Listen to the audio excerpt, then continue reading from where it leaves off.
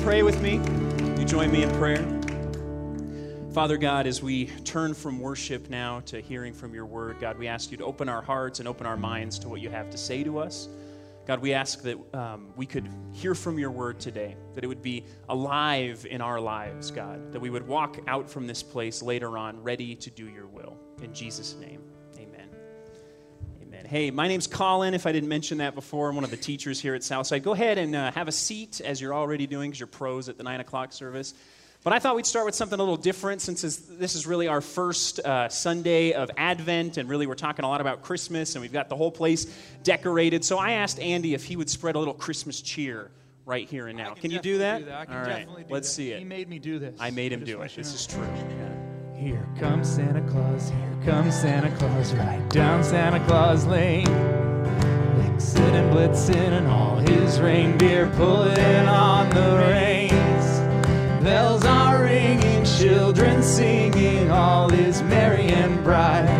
So hang your stockings and say your prayers, 'cause Santa Claus comes tonight. Don't you just love Christmas? Don't you love Christmas music? Okay, hang with me for a second, because I see some of you are skeptical right now. There's a purpose for what I'm doing here, okay? There's a purpose. That's a great song, and there's a lot of great Christmas songs this time of year. Amen. Can I get an amen for some great Christmas cheese that we get in our songs and also on our plates?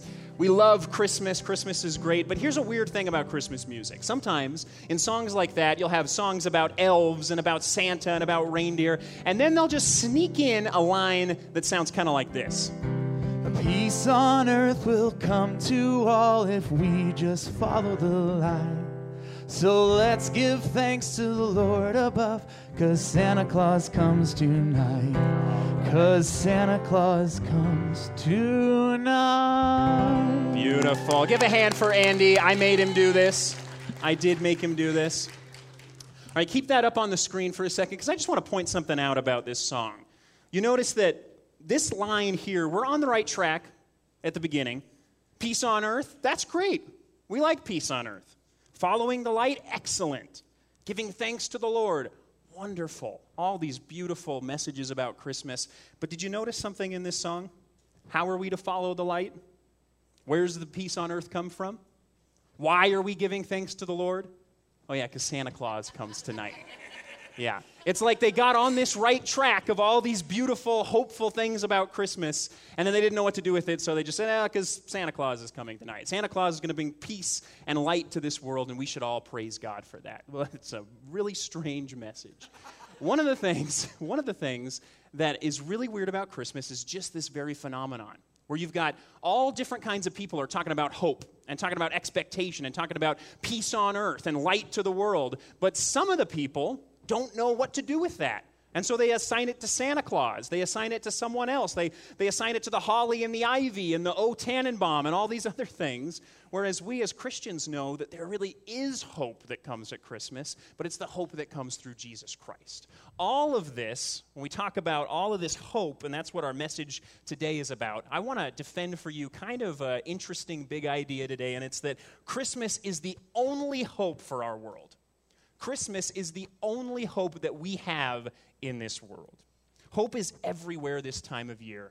We have hope through Jesus Christ. And this hope that is all around in all these songs and in all these sentiments is only an echo, and it's only pointing toward the ultimate hope that comes with the birth of Jesus Christ. So we're going to look at a passage today. Let me show you what I mean in this passage today. This was written by the prophet Isaiah about 700 years before Jesus was born.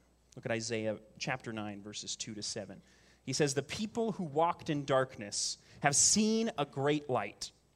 Those who dwelt in a land of deep darkness, on them has light shone. For to us a child is born, to us a son is given, and the government shall be upon his shoulder, and his name shall be called Wonderful Counselor, Mighty God, Everlasting Father, Prince of Peace. Of the increase of his government and of peace there will be no end, on the throne of David and over his kingdom, to establish it and to uphold it with justice and with righteousness from this time forth and forevermore. The zeal of the Lord of hosts will do this." What a powerful message. Just to remember that the prophet Isaiah here, 700 years before Jesus was born in the manger, writes all of these things about who that child born and that son given will be. So I want to look at this passage a little more deeply, and the first thing that we notice here is that we need hope. Our world needs hope. We as individuals are in desperate need of hope in this world. Notice, look again at verse 2. Isaiah says, "The people who walked in darkness have seen a great light. Those who dwelt in a land of deep darkness, on them a light has shone." And another translation of this that is really interesting, of what Isaiah is saying here, in that second clause, is, "On those living in the death shadow, a light has flashed," which is just this really cool and vivid image that's going on. But what is the death shadow?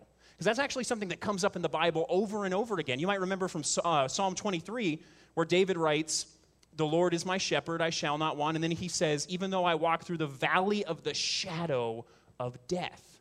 That's that same message. And you notice it comes up all over the Old Testament, the shadow of death, the death shadow, to talk about what is it like to live as a human being in this fallen and sinful world. We're living under the death shadow. And so to understand exactly what that means, we have to go back, way back to the beginning of the Bible, in Genesis chapter 2, to see what happens there. You remember the story, some of you, that God created Adam and Eve, the first human beings. He put them in the Garden of Eden, this perfect existence, this paradise, where these really weird things are described as happening in the Garden of Eden. That Adam and Eve are walking and talking with God. We have these little messages saying that they heard God walking in the garden. And to us, we're like, what would that even be like? What does that even look like? What does that sound like when those things happen? And we have no idea. And the whole reason that we have no idea is because we live in such a different world today than the world that God created at the beginning. And so God creates Adam and Eve. He puts them in the Garden of Eden. They have this perfect existence with him. And he gives them this message in Genesis chapter 2. It says, "The Lord God commanded the man, Adam, saying, 'You may surely eat of every tree of the garden, but of the tree of the knowledge of good and evil, this one tree you shall not eat. For in the day that you eat of it, you shall surely die.'" And so there's the message. There's the warning. You can eat from any of the trees in the garden but this one tree. Because when you eat of this tree, that act of rebellion against God will culminate and result in your death. That's the warning from God. And you may know the story that Adam and Eve are tempted. They take the tree, they take the fruit from the tree, they eat of the fruit. God finds out, they're cast out of the garden. And then we don't normally go this far with the story, but if you notice a few chapters later in Genesis, you get a page of something that you probably, as you're reading the Bible, tempted to skip right over. It's a genealogy, where over and over again it's talking about Adam lived this long, and he had this many sons and daughters, and then he died. And then Adam's son had lived this long, and he had this many sons and daughters, and then he died. And if you read that passage, the thundering refrain in that passage is, "And he died, and he died, and he died." All the generations from Adam, after Adam and Eve disobeyed God and rebelled against him in the garden, each and every one of them died. That's what it is to live in the death shadow. You see, for us, in the world that we live in today, we grow up and we live in a world where death is a certain thing. Death is a part of life. Death is something that just naturally happens. We come to accept that. But the message of the Bible is that you and I were never meant to die. We were meant to live forever with God. And so living in the death shadow means we live under this thundering refrain, "And he died, and he died, and he died." It's a constant reminder of our sin against God and just what it cost us to sin against him. You know, one of my favorite possessions and maybe the best purchase I ever made was blackout curtains. Have you ever heard of these things? Yeah, right? I know, it's kind of pulling you out of a pretty serious moment where I've just had "and he died" on the screen about 80,000 times. Now I'm going to talk about my curtains, but these blackout curtains are the greatest thing ever made on God's green earth. I'm telling you, if you don't have any, you go to Target and you buy some after the service right now. Tell them Colin sent you. These things are amazing. These things are amazing because basically what this means is that it can be high noon on the hottest, sunniest day of the year in the middle of July, but if I close my curtains, I am suddenly in a subterranean cave, and I can sleep all day long, and I can and I have. And it is a beautiful thing, these blackout curtains. But have you ever noticed when you're in darkness for a long time, when you've got the curtains drawn, or and you don't know what's behind the curtain? It could be any time of day.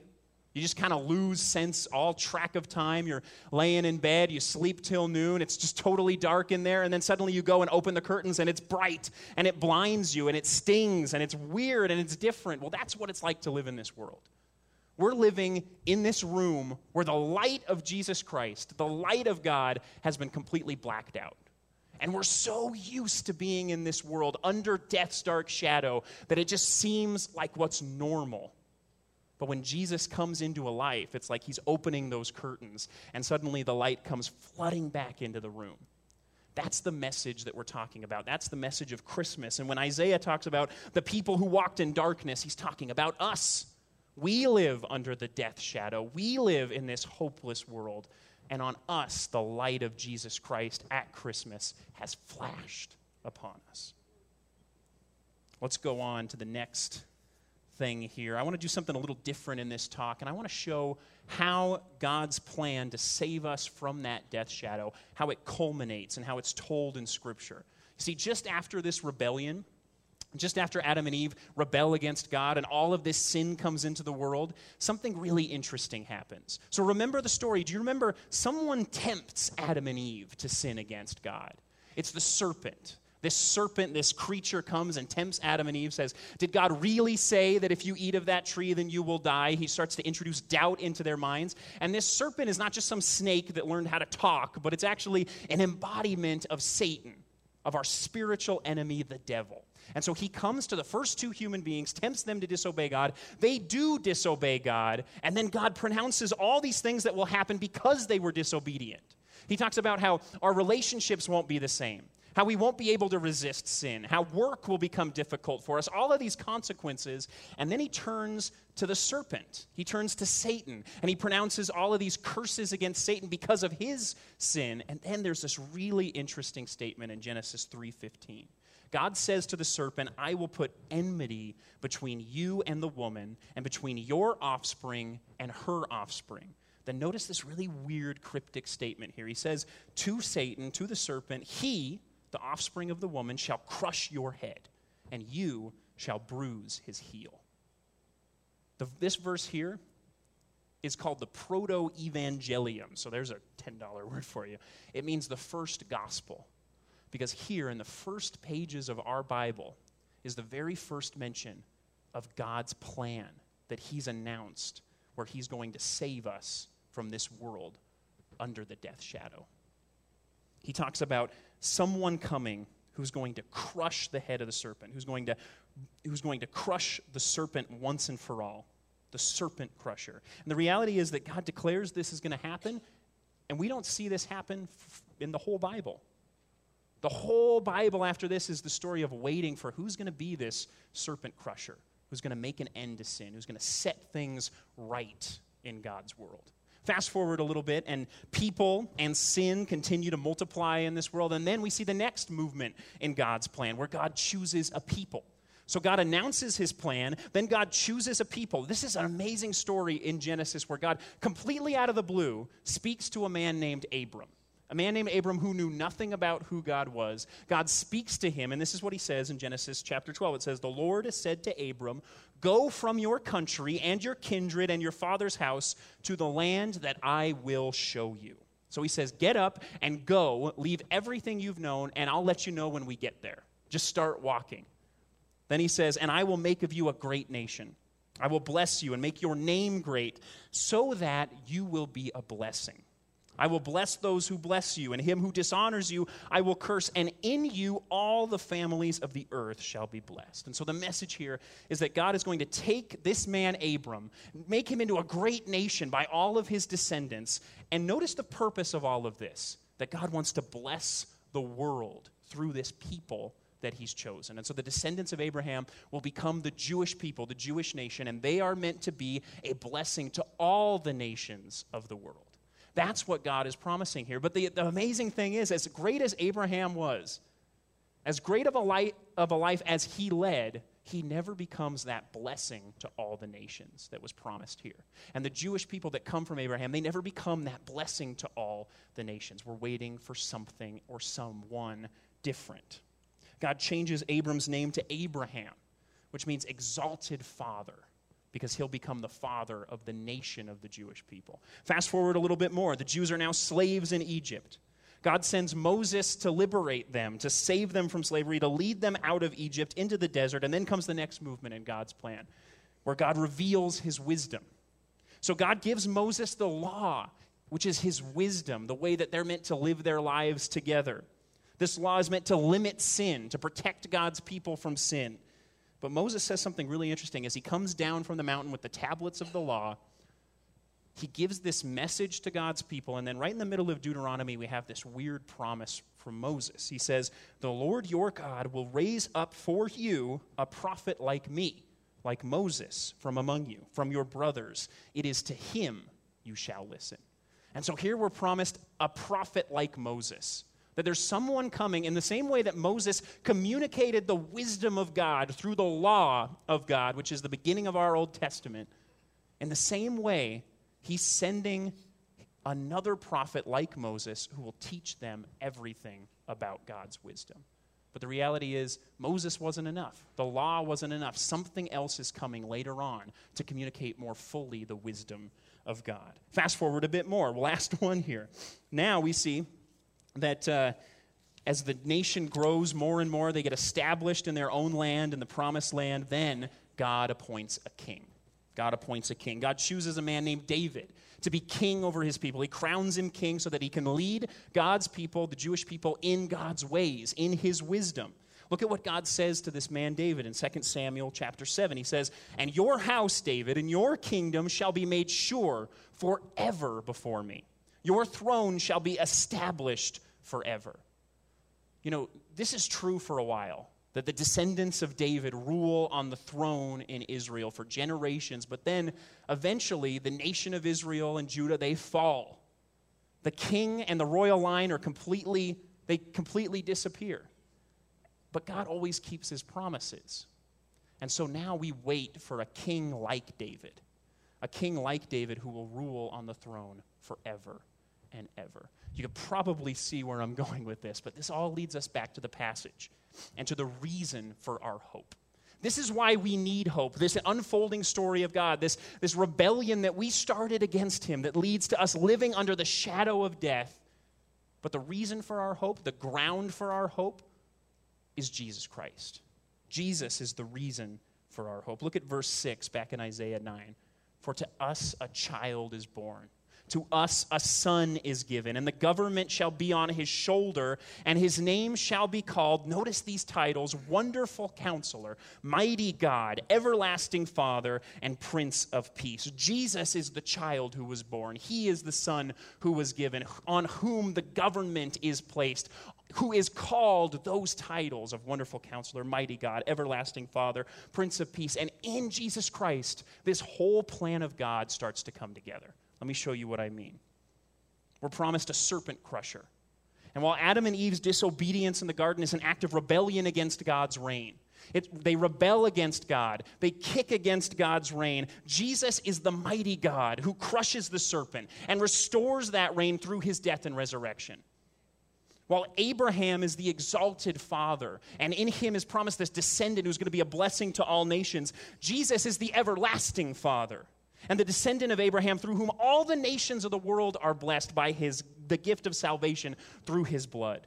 We're promised a prophet like Moses, and while Moses spoke for God and revealed his wisdom in part, Jesus is the wonderful counselor, the supernatural embodiment of the wisdom of God, who not only speaks the wisdom of God in his life on earth, but is actually the embodiment by his obedience to God's law that was revealed long ago by Moses. And then finally, we expect this king like David, and while David was a good king, while he was a man after God's own heart, Jesus is the Prince of Peace, who not only rules in God's place, but he is God.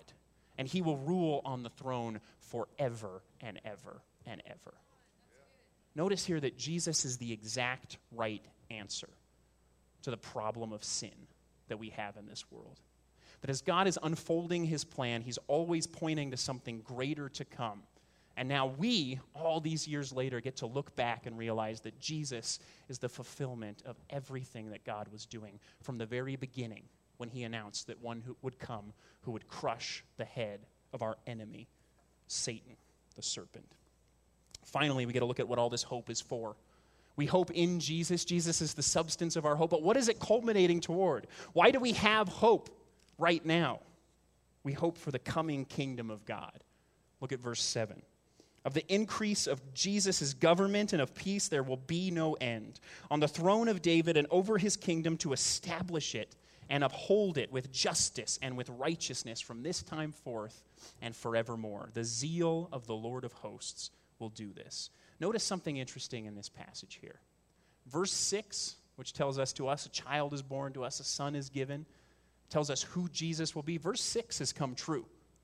Jesus has come. Jesus was born in the manger. Jesus is the child who was given to us, the son who was born all those years ago.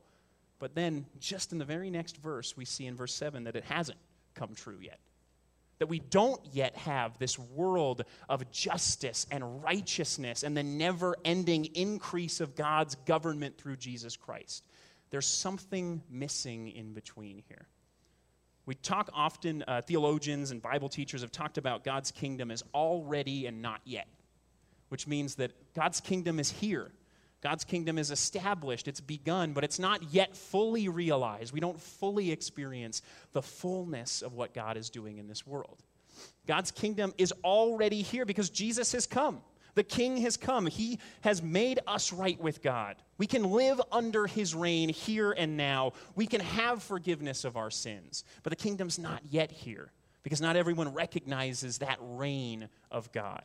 So there isn't yet perfect peace. There isn't yet justice and righteousness. And Jesus is not yet reigning in the same way that he will when he comes back.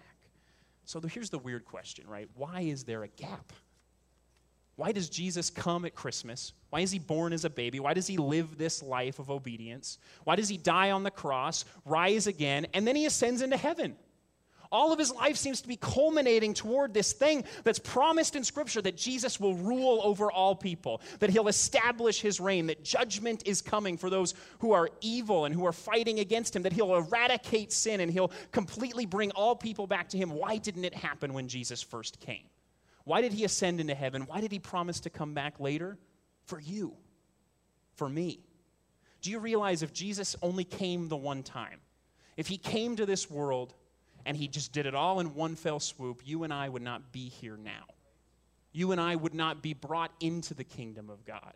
The very reason that there's a gap between Christmas and Judgment Day is so that God can build his kingdom with more and more people brought into his church, into his people, so that he can spend eternity with all of us. That's the message of Christmas, and that is precisely why Christmas is the only hope for our world. Because Jesus is the only hope for our world.